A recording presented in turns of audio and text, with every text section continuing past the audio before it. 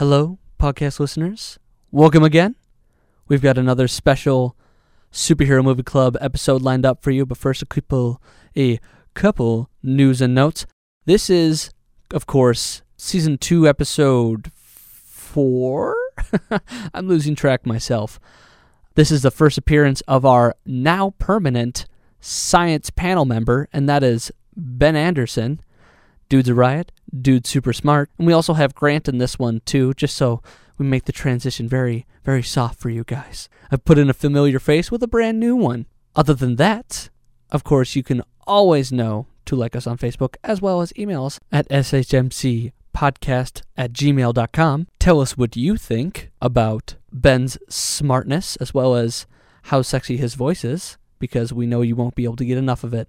And finally, make sure you guys get excited, because even though you're tuning in this week for this great episode, next week's going to be even better with our Season 2 season finale, where we team up with the Slap Happy Movie Time guys, and we talk about all the films that were based on comic books that came out in 2013 that we didn't do episodes on, and we just make fun of. Why didn't we do an episode on them?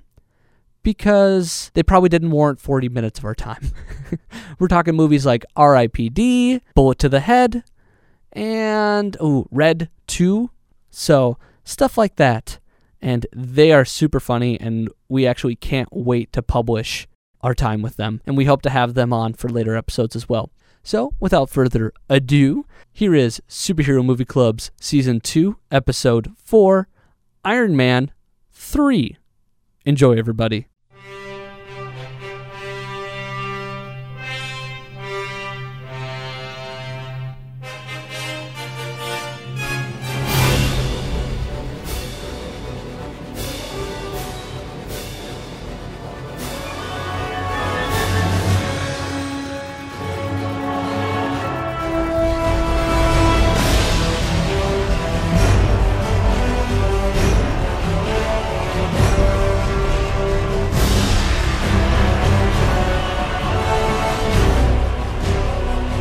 To another episode of the Superhero Movie Club. We do comic book movie talk from modern to old, where it began, the final product, and its future.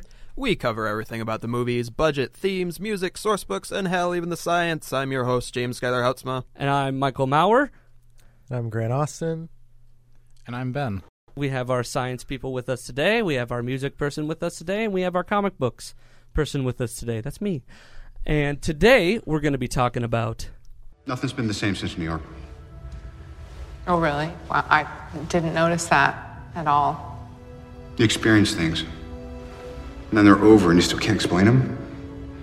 Gods, aliens, other dimensions. I'm just a man in a can. The only reason I haven't cracked up is probably because you moved in, which is great. I love you. I'm lucky. But, honey, I can't sleep. You go to bed, I come down here. I do what I know. I tinker. Threat is imminent, and I have to protect the one thing that I can't live without. That's you. And my suits, they're, Machines. they're part of me. A distraction. Maybe. Iron Man 3. No subtitle. Just the third installment. I feel like that's a trend that's just going to go away now. Yeah, everything's got to have no more numbers. No more numbers, just subtitles. Just now. subtitles. Oh, well. Everybody's here and there on whether or not that's cool. Anyway, let's get some first opinions. Let's go clockwise around the table. We'll start with Grant. I really enjoyed it. I thought it was definitely better than the second one, but not as good as the first one. The first Iron Man movie is still my favorite. But overall, I thought it was really good. Keeping it brief. Hit me with it, Ben. I liked it too. Did you call me Bearded Ben? No, hit me with it, Ben. Oh, okay. You can be bearded, because Ben. I don't That's have fine. a beard. I haven't had a beard in years, but You're calling that not a beard? That is very much a beard. I'm gonna shave eventually, but no, I liked Iron Man 3. I liked it a lot more in theaters, but that stands to reason. And yeah, I thought it was entertaining, and the plot was good. Yeah. All right, professional movie writer, what did you say? All right. When pressed, I usually tell people that Iron Man 3 is my favorite of the three. I really enjoyed how it kind of dabbled in other genres like tech thriller, mystery, all that. I do enjoy how they gave Tony Stark kind of a little more heft this time around with his anxiety problems. And the action was pretty badass, so... Yeah, all right. Iron Man 3, again, I also might say it's my favorite of the trilogy so far. I mean, it's just got a lot of fun things going for it. I think Iron Man 3 and 1 were very different made films, so it's hard to really compare the two. But anyway, what really counts sometimes... Let's talk about money, guys. Skylar, lay it on me. How much did this movie cost to make? All right, Iron Man 3 came in with a price of $200 million on the nose, which... Pretty average. It's like the typical Hollywood average nowadays. It's pretty average, considering that Robert Downey Jr. was paid $50 million for his role in The Avengers. I'm guessing they kind of skimped this time around, but can only speculate on that. We weren't in that room. No, of course not.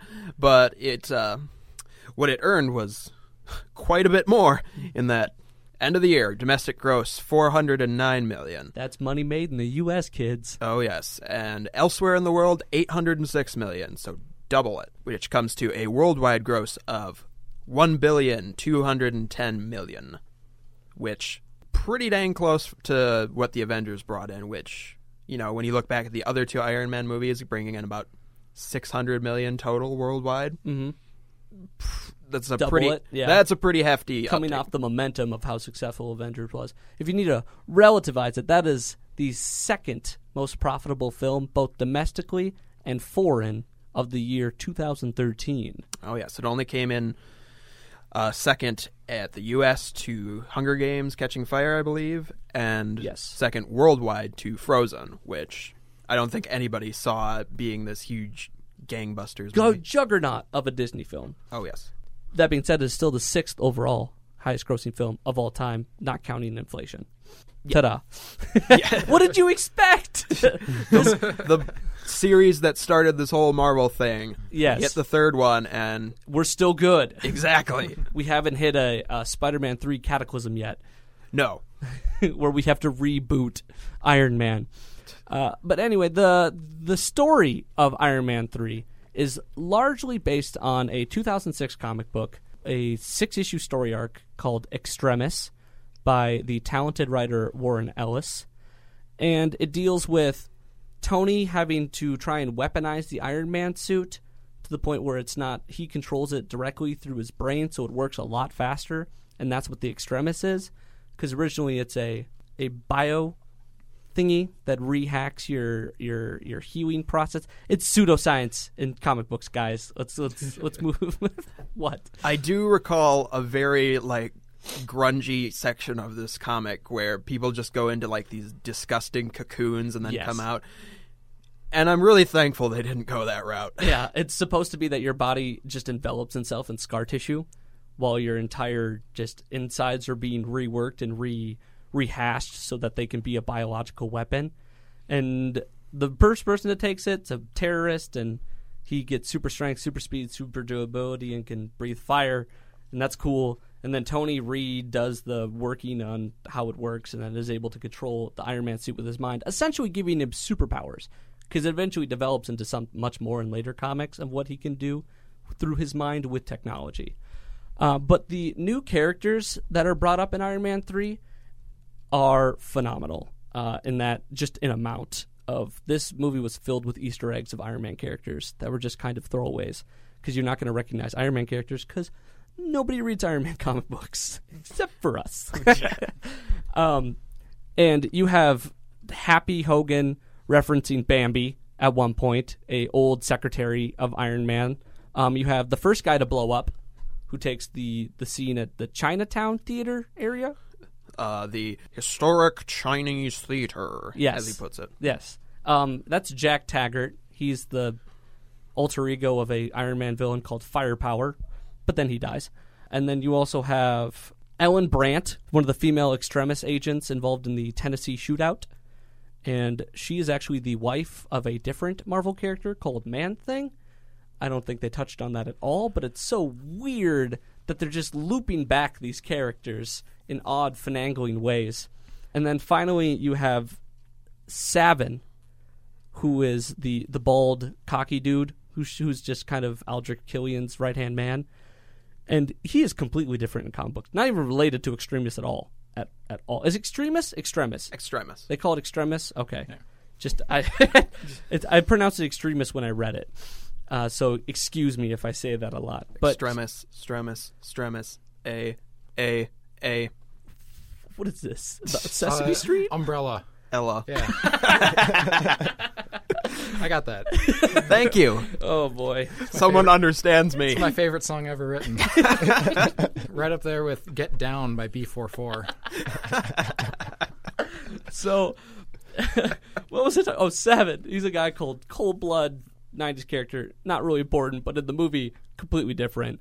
And President Ellis is a notch to Warren Ellis, the writer of the Extremis series. If you don't want to read the comic book, like go out and buy it, it is available in motion comic form. So pretty much they just animated the panels and made it a television show. It's cool, don't worry. It's not like super duper lame, unless you hate the animation of motion comics. But finally, we get to the actual important characters, a.k.a. Maya Hansen, who has only really been involved in the Extremis storyline and is with Tony throughout the whole ordeal. Very similar to what she does in the movie. Not a whole lot different there. The big difference was Aldrich Killian, Guy Pearce's character. Within the first 5 pages of the comic book, he kills himself because he gives the Extremis to a bioterrorist. Or just a terrorist, not a bioterrorist, just a terrorist. And he's so guilt-trodden that he shoots himself. And that's like the drama setup for this whole 6-issue arc. It's like, a guy killed himself because he did this. Get hooked.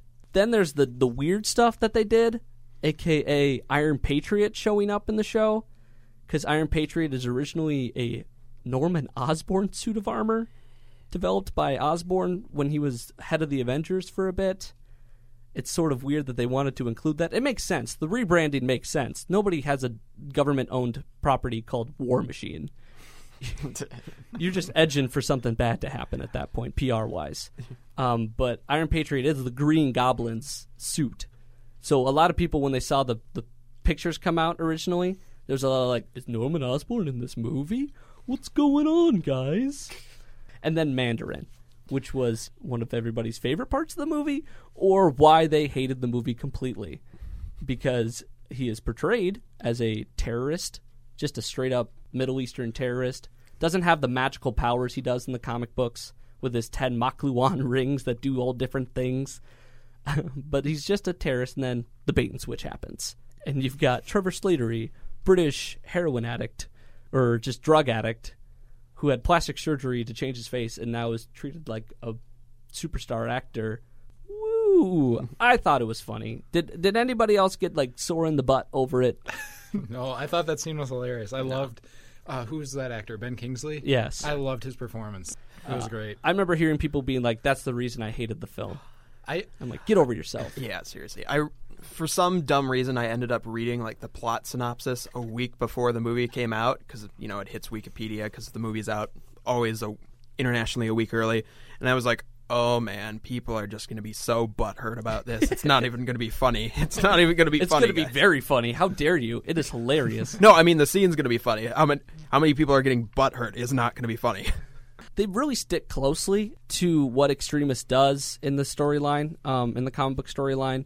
Instead of Tony needing to get Extremis so he can control the suit remotely and stuff like that, instead of the beginning, he just injects himself with nanites, and you have that remote control the whole time, and Extremis is just a bioterrorist weapon. Or just, I keep saying bioterrorist. Just regular terrorism for the sake of terrorism. But Extremis is a biological weapon, so that's true. It is a virus. Yes, so. You're right.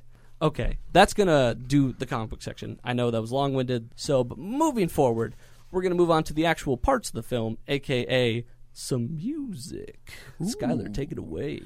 All right, well, the score to Iron Man 3 is written by Mr. Brian Tyler, who we referenced a few episodes ago, who also wrote Thor: The Dark World, who before this movie I just kind of referred to him as the Expendables dude, because that's all I really knew him for. And then this movie came out, and he delivered a score that is both the rousing action stuff and some really interesting character moments, as in there are just flavors of this score that are surprising and way too fun to ignore. So starting off with the regular action stuff, we'll go to the track Attack on 10-8. Oh, God.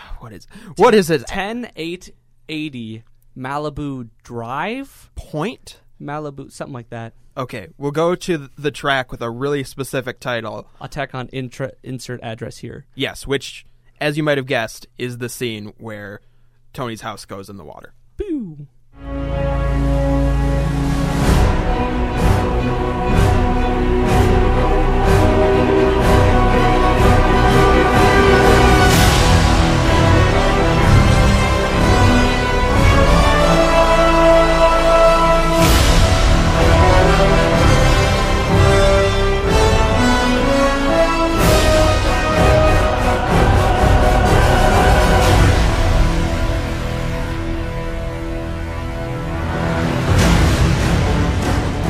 Interesting to note in that Tyler, much like with the situation with the X-Men movies, is the third composer to tackle the Iron Man franchise, with each movie having a different composer.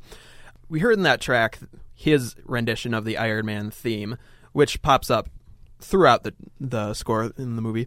But maybe the most interesting parts are the parts that aren't necessarily the score. For instance, probably my favorite musical moment of the movie is in the track called The Mechanic, where Tony is without his suit but needs to infiltrate the Mandarin's compound down in Miami. Oh, with his hamburger helper? Yeah. Disabler glove? That's right. And yeah, he just has to rely on his wits. It's not what you expect. It has sounds that harken back to kind of spy movies, and of course, since this is a movie set at Christmas, you can hear the jingle bells. Oh, there's jingle bells in the background? There's jingle bells. Tune in, listeners, for some jingle bells right now.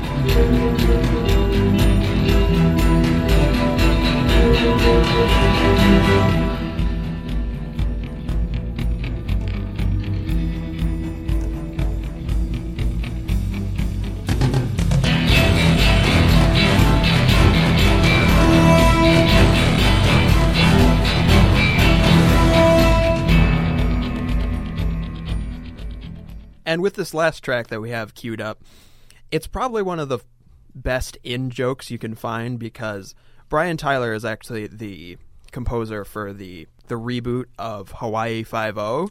So he makes music that harkens back to that old 70s action TV show. Action cop, buddy cops. And as the end titles of this movie, it's a whole homage to all the three Iron Man films in the style of an old 70s action TV show. So the track Can You Dig It is kind of that spin on the Iron Man theme. And it's a question to the audience. It is. Can you really dig it? I think so.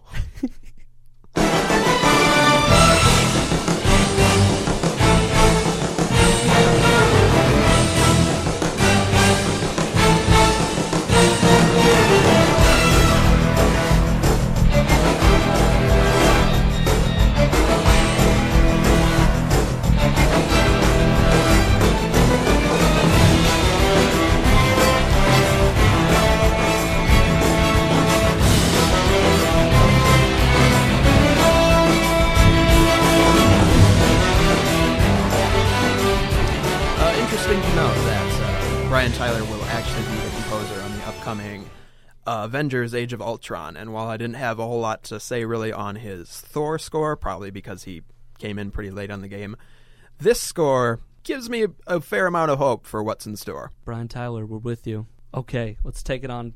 We got two people in the house today. We got math and physics graduate Ben Anderson, and we have pre-med student Grant Austin, MD, pre-med MD, however you want to phrase it. They're smart people, way smarter than us.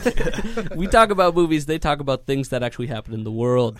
But now we're here for them to talk about movies. So take it away, gentlemen. Which topic do you want to cover first? I'll let Ben go first. All right. Okay. Well, first the skydiving scene. The skydiving scene? Where the plane explodes a little bit? Plane explodes, and Tony Stark in the Iron Man suit has to go down and rescue everybody. And what he does is he wraps them all together in a big kind of skydiving formation. which barrel of monkeys, as he called it. Barrel monkeys, he describes it. And that would make them fall more slowly than if they were just falling individually, because you have more surface area. There's more drag on them, so they'd have a lower terminal velocity. So that helps. However, at the very end, he has them all in a line, and then he pulls them upward. And I didn't actually get out a stopwatch and go frame by frame to see how fast he's changing velocity. But they're going really fast in one direction and then really fast in the other direction in a short enough time period that everyone except Iron Man should have died from the intense G-forces. Died? Like their arms would have broken? How would they die? Certainly arms would be ripped off. Oh, okay. It would be pretty gruesome. Wouldn't that have been a fun little extra scene? And then they would have drowned for sure. The other... Shoot, where was I going with this? It's okay. Their arms would have fallen off and they would have drowned. Yep. Oh, yeah, okay. So since they're facing down and they're being pulled up, probably that's one of the worst ways for your body to accelerate. You know, if you're being pushed backwards and you're suffering G-forces accelerating backwards, that's the worst kind of acceleration for your body, and your eyes would be not sucked from your sockets, but your eyes would try to stay in one place while the rest of your body goes the other way. Oh my goodness. It is a Looney Tunes cartoon. Welcome, Ben. Their eyes would pull out of their sockets, their arms would rip off. They'd hit real talk here. they'd hit the surface of the water at 200 meters a second, say, which you may as well be hitting concrete. For the American people, how fast is that? Like 200 meters a second. Miles per hour? Who knows? I can't convert. Well, it'd be running down basically 2 football fields, including end zones. In a second? In a second. Oh, wow. So... that fast? Into your face into water? Face down into water. Okay. Well, you are going that fast, and then you're going like maybe 10 meters a second the other way in less than a second. Get out your pen and paper, listeners. This is getting intense. There's also something to be said about how he used a current to... Yes. Okay. Luckily, before they get their arms ripped off, at least the person next to Iron Man would have died. Oh, from the electric shock? Yeah. Because he's what is he doing? So what he does is he grabs onto the first person and he says, "I'm going to electrocute you so you can't let go," which is fine. Current goes out of his hand, through the other person's hand, and back into his. That's fine. And then it makes their muscle spasm? And, yeah, it makes their muscles seize. And they can't let go. Fine. For the first person. When the second person grabs on, though, the current is not going to go through them because they're insulated. You know, if they were standing on the ground is basically an infinite repository of electrons we can put in. Oh my goodness! Or blowing my mind here. So basically, you're saying the energy gets lower. I'm saying that no matter how much juice he's pumping through the first guy's hand, it's not going to go to the second guy. The same amount. There's no reason for the current to go there because it can't get to a lower voltage, basically. Oh my goodness! So that's why we ground all our electronics, so that if something goes wrong, all the current goes into the ground instead of into our hands. Oh, so wait, you're saying that he couldn't even transfer the electricity to the second person? That's what I'm saying. Yeah. Oh wow. I thought if you had contact with a person, it went through. But you have to be if you're standing on the ground, yeah. Okay. If you're grounded, but they're insulated. There's 20,000. How high do commercial airliners fly? I don't know. I read somewhere it was about 35,000. 6 miles high? So, and yeah, 6 miles. 35. Okay, yeah. So 3,500, 35,000 feet. By the time he grabs on, there's probably like 20,000 feet. That's lightning, you know. Oh, okay. So he just created lightning through a person. For them to be grounded, he'd have to be generating lightning, which is just a stupid amount of energy. Yeah. So what happens when the second guy grabs on is the first guy his hand's still seized on. Second guy doesn't feel anything. So he'd lose his grip. So they'd all die separately when they hit the water. We're bringing it back to just these people are dying. They're dead. Right. They're straight up dead, all these people. The way that you could get the second guy to seize is if you had them in a ring, but they're in a line. If you had them in a ring, then the current would travel all the way around. That's what I was thinking about. Yeah, but that's if you can complete the circuit and make a loop. Oh, talking about circuits now. Well, yeah, but the thing is, all that current has to go somewhere. So if I'm on Tony Stark's left, I'm grabbing onto his left hand, and then the guy on my left is grabbing my hand, and then we complete a circuit so that we can't let go. I have enough electricity to make my hand seize up, going down my arm, across my chest, out my other arm. And if you have enough electricity pumping through you to make your hand seize up, and it's going across your chest, it's enough to make your heart seize up. Oh, okay, so you're dead. Your heart's just a muscle, too, like everything else. Heart's another muscle. If he's electrocuting you so you can't let go, and everyone's just feeling that. one line, and that's all it takes. And we're just like, nope, you can't do that. You're all dead. Yeah. That doesn't work. So it's just a bad situation. It was sound for the first person that he grabbed onto, because that would work. Their muscles would seize, and they'd hold on to Iron Man and not fall off. But there's no reason that the electricity would go down through the second person's hand and back. It's the path of least resistance, just to take the shortest distance. I don't know what the... All right, let's go on to a part where like it's actually theoretically cool. Like, we get it. They should have died. That happens in almost every movie, and we have to point them out for it. No, movies.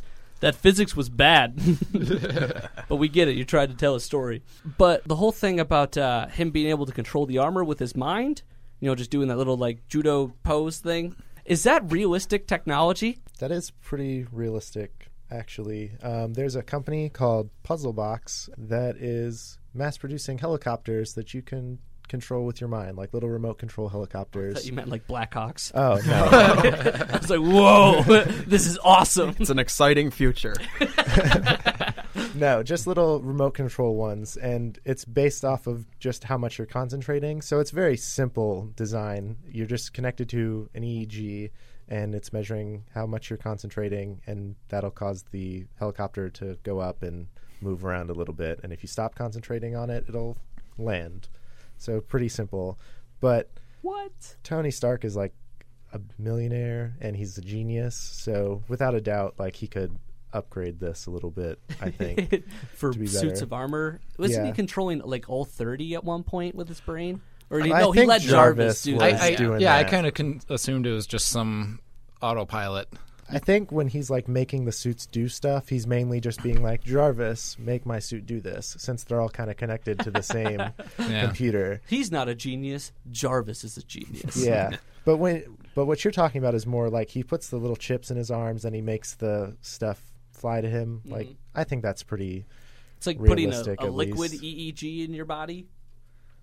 He's like a probably form of it? putting little computer chips in his body that are just measuring either the movement of his arms, and certain movements make things come to him, or else they're close enough to major nerves that he's causing electrical signals to activate them. I don't know. It's pretty poorly explained, because all it does is showing him, Be a genius. a couple injections in his arm, and he can control everything. 'Cause that's science. Yeah, I assumed they were computer chips or magnets and accelerometers and stuff, and you could have 42, 43, whatever, however many Iron Man suits he has flying around. You could do that. I used to work for a company, and one of the things they do is fly drones, and you can control a drone pretty precisely with just GPS and your mind and an autopilot and your mind. That's no. I'm not going to fight it. That's the whole point. I want to be able to control things with my mind. I want to be able to be like record, but not say it out loud. Just think it, and then the computer just starts doing it. And then I thought that stuff was just only in sci-fi films, but now it's real, and I'm getting super excited, guys. I don't know how much this helicopter is going to cost, but I really want to get one for Christmas next year. And then a couple of years down the line, the computer will be like just deciding what to record because it knows what's best for you. Everybody will have their own little Jarvis. Did you guys want to talk more about a science topic? I mean, you guys are pretty loaded for this segment, aren't you? Let's talk about extremis and fire breathing and stuff. Basically, genetic manipulation to make your body heal faster. Okay. Yeah, it's very similar to what they do in the new Planet of the Apes movie, where they're regrowing neurons with a virus, but it's regrowing any part of your body through genetic manipulation. Okay. Yep. Nothing to do with stem cells? Not really. All right, cool. Just checking. Although, just checking. Although there is apparently a pocket in your brain that is empty where it goes. Yeah, I wasn't so sure about that. Which sparked a big debate about, well, not even a big debate, just a general poking fun at Lucy, and using the concept of using like 30% of your brain. Aren't we always using 100% of our brain? If you're using 30% of your brain, you're probably in a coma. Yeah. And if there's a hole in your brain, you're not going to get superpowers. You just have brain damage, literally. But Extremis, and what it can do, it just pretty much recodes you genetically so that you heal faster. It's a healing factor through genetic manipulation introduced by a virus, apparently. Which okay, a lot of big words there. They use viruses to deliver genetic material to cells. Yeah. It's kind of the same thing that HIV does a little bit too to your cells. So like even in nature you find things like inserting their own DNA into your DNA to make it benefit them. Okay. So it's just benefiting us now, yeah. kind of. All right. But then that leads to breathing fire, right? That's the next step. Yeah. After you can heal your body, you can start breathing fire. To me that was BS, but I'm not too sure about it. I can kind of make a theory to force the Extremis to make sense a little bit. Kind of. That's why you're here, Ben. But okay, so like when you have an infection, you get a fever because when your body temperature is high, it's easier for your body to fight off the infection, right? Because chemical reactions go better at higher temperatures. Mm-hmm. So, basic chemistry. But if it gets too sure. Yeah. And then when it gets too hot, you start causing damage. So that's why fevers are bad after a certain point. Yeah. So that's why Extremis might make you get glowing red hot. Because, there's the scene where some guy gets punched in the ribs, or maybe some girl, I don't know. But you can, see it, glowing as the ribs mend back together, and then after it's done, it stops. So it could, the heat from the Extremis could just be the body giving off heat as it's repairing itself. Okay. The problem is, so the body's glowing red hot, or sometimes we see it glowing yellow and white hot. So it's on the order of thousands of degrees Fahrenheit, just because of black body radiation. If you heat anything up hot enough, it'll start to glow different colors, and that's how we tell how hot stars are. So you can tell the temperature of a star by what color it is. If it's a normal star, if it's a weird star, then it doesn't work well. So then we move that heat to our mouths and start breathing in. So I want to breathe fire, guys. Get me there. So yeah, in the scene where Killian breathes fire, what he's doing is he's causing enough internal damage that it's hot enough for some gas to combust, probably methane, and then he's expelling that. So he's farting backwards, which would cause a lot of internal damage, and if your body heals inefficiently enough, it gives off a lot of heat. Oh my goodness. Okay. So if we accept that Extremis actually can cause this, these amounts of heat, these glowing red, glowing yellow, white hot amounts of heat, thousands of degrees Fahrenheit, then yeah, breathing fire is totally plausible. Kind of. Awesome. My only problem with that theory is that your body's kind of directed one way. It's really hard for stuff to come out of your bowels back the other way. Thank goodness. Yeah. So, I don't know. That's really my only problem with your whole farting backwards theory. Enough of the fart talk.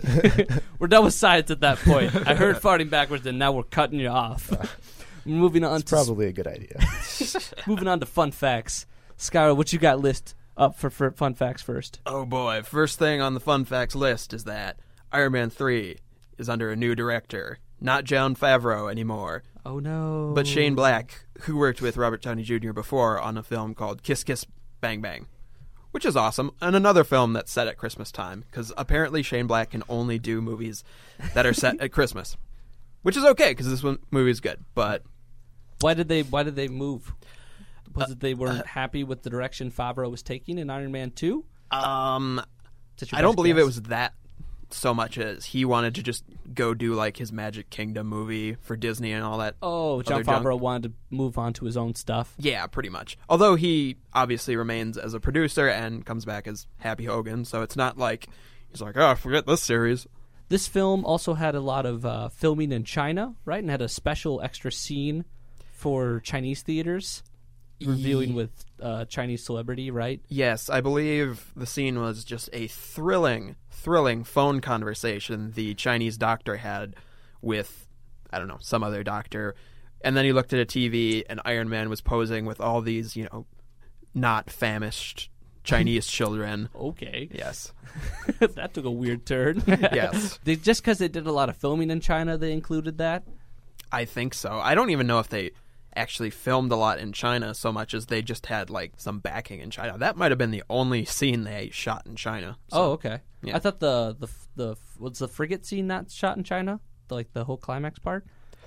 Wasn't that in a Chinese harbor? No, that was down in Miami. Okay, cool. Just checking. He Yeah. knows these things. I don't know these things. And then there's the All Hail the King. Okay, yeah. All Hail the King is a Marvel one-shot short film that debuted on the Blu-ray for Thor: The Dark World, which features Ben Kingsley as Trevor Slattery, who is becoming kind of a celebrity in jail, but it's also made him a target too because apparently the real Mandarin is out to get him now. Oh, that's what they hinted at in that? Oh, yes. Okay, so there is an actual Mandarin. Because that brings us to our last fun fact, and that was, let's talk about the bait and switch. And the whole purpose behind that. Yeah. Because originally, this film's like, if you remember watching the Iron Man 3 trailers, felt a lot like they were just carbon copying Dark Knight Rises. Right, in the sense that, big terrorist baddie is going to come and, wreck everything for Iron Man. And, obviously... He has to crawl back from the depths. Yep. Visual parallels also between, broken helmets and cowls and stuff like that, so... But that wasn't what the film was at all. Oh, no, it was not really at all. So why would they go that route? Just for marketing or just to Shane Black being like, hoo-hoo, got you, audience? Yeah, the marketing itself of this movie was not entirely truthful in that throughout the entirety they blew up the Mandarin as the final bad guy. A big terrorist. And then... Can do anything, super smart, has a lot of resources. And then obviously the movie didn't even go that route, so I think a lot of people's frustration with this was it was a thing of... It made it look like something it wasn't going to be. Okay. My only problem with the twist was that I love Ben Kingsley in both personas he's playing, just that after that twist hit, the villains we were left with were kind of normal. Guy Pearce, I think, did a nice job. He did a nice enough job with what he was given, so... And last, we have our speculation portion, ladies and gentlemen. And there's not really a whole lot of speculation out right now. Right, we kind of have a pretty good idea of what's in store. We're doing down on the last films we can speculate on, because after Dread, yes, we're going to be pretty much done. Yeah. Everything else is going to be pretty established. Like, we can't do speculation on Spider-Man 2. Oh, Spider-Man 3 came out. Wonderful. Maybe they might use Electro for Amazing Spider-Man 2. It's just a guess. Just a guess. Perhaps. I think they're gearing up to that. Yes. There was talks of what's Downey's role in Iron Man 4. Is that coming? He signed on for Avengers 2 and 3, or 3 Part 1 and 2. Yes. Okay, so... that's what films have turned into nowadays. Can't get everything in 2.5 hours. Might as well make it 5 hours. Huzzah, Hollywood! Are you going to be okay? It's just like a weird... Stop doing that. Okay. So basically there's no Iron Man 4 on the roster for the next, 6 years at least.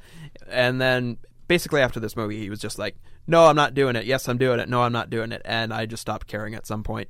But the next lineup where we see Robert Downey Jr. is Avengers Age of Ultron. Then after that he has a role in Captain America Civil War. Okay. And then the 2 Avengers flicks, and beyond that, who knows? If you'll get another standalone. Yeah, I mean, Marvel would do it in a drop of a hat, wouldn't they? Because it just makes mucho bucks. Oh, yeah. I mean, that's their golden goose, really. They're just waiting on Downey to say yes. Pretty much. And he's sort of on the fence. Right. Pretty much say yes to $100 million. Okay. So. Well, there's the money, and then there's artistic integrity, guys. Right. Which one sounds better to you? I believe it's going to wrap it up today, guys. You have anything else you want to say? Ben? Grant? Great to have you here, as always. Yay. I hope I get invited back. This is fun. Okay. We're going to make you a permanent member, Ben. You know it. Grant, you can leave forever. Sorry, I go to school so far away. All right. Ooh. Sorry. Did that come up? Oh, yeah. I've got the headphones on. I heard every second. Oh, no. Yes. Oh, it's going to be good. All right. Superhero Movie Club is recorded and produced in the studios of KMSU in Mankato, Minnesota. Find this podcast online at superheromovieclub.podbean.com or subscribe on iTunes. I believe it's going to wrap it up for our entire second season of Superhero Movie Club. 2013, locked in a barrel. We made it. Woo! Next up, 2012. No stopping. The train's going to keep rolling. Dread's first up. I'm super excited. That movie is dope. That movie is dope. So dope. Yeah, that'll do it today. I'm your host, Michael Maurer. I'm James Schuyler Hutzma. I'm Grant Austin. And I'm Ben. Just one name, Ben. All right, everybody. I hope you have a super week. Yo, listen up, here's the story about a little guy that lives in a blue world. And all day and all night and everything he sees is just blue. Like him, inside and outside. Blue his house with a blue little window and a blue Corvette. And everything is blue for him and himself and everybody around. Cause he ain't got nobody to listen. I'm blue, I've been deed, I've been died, I've been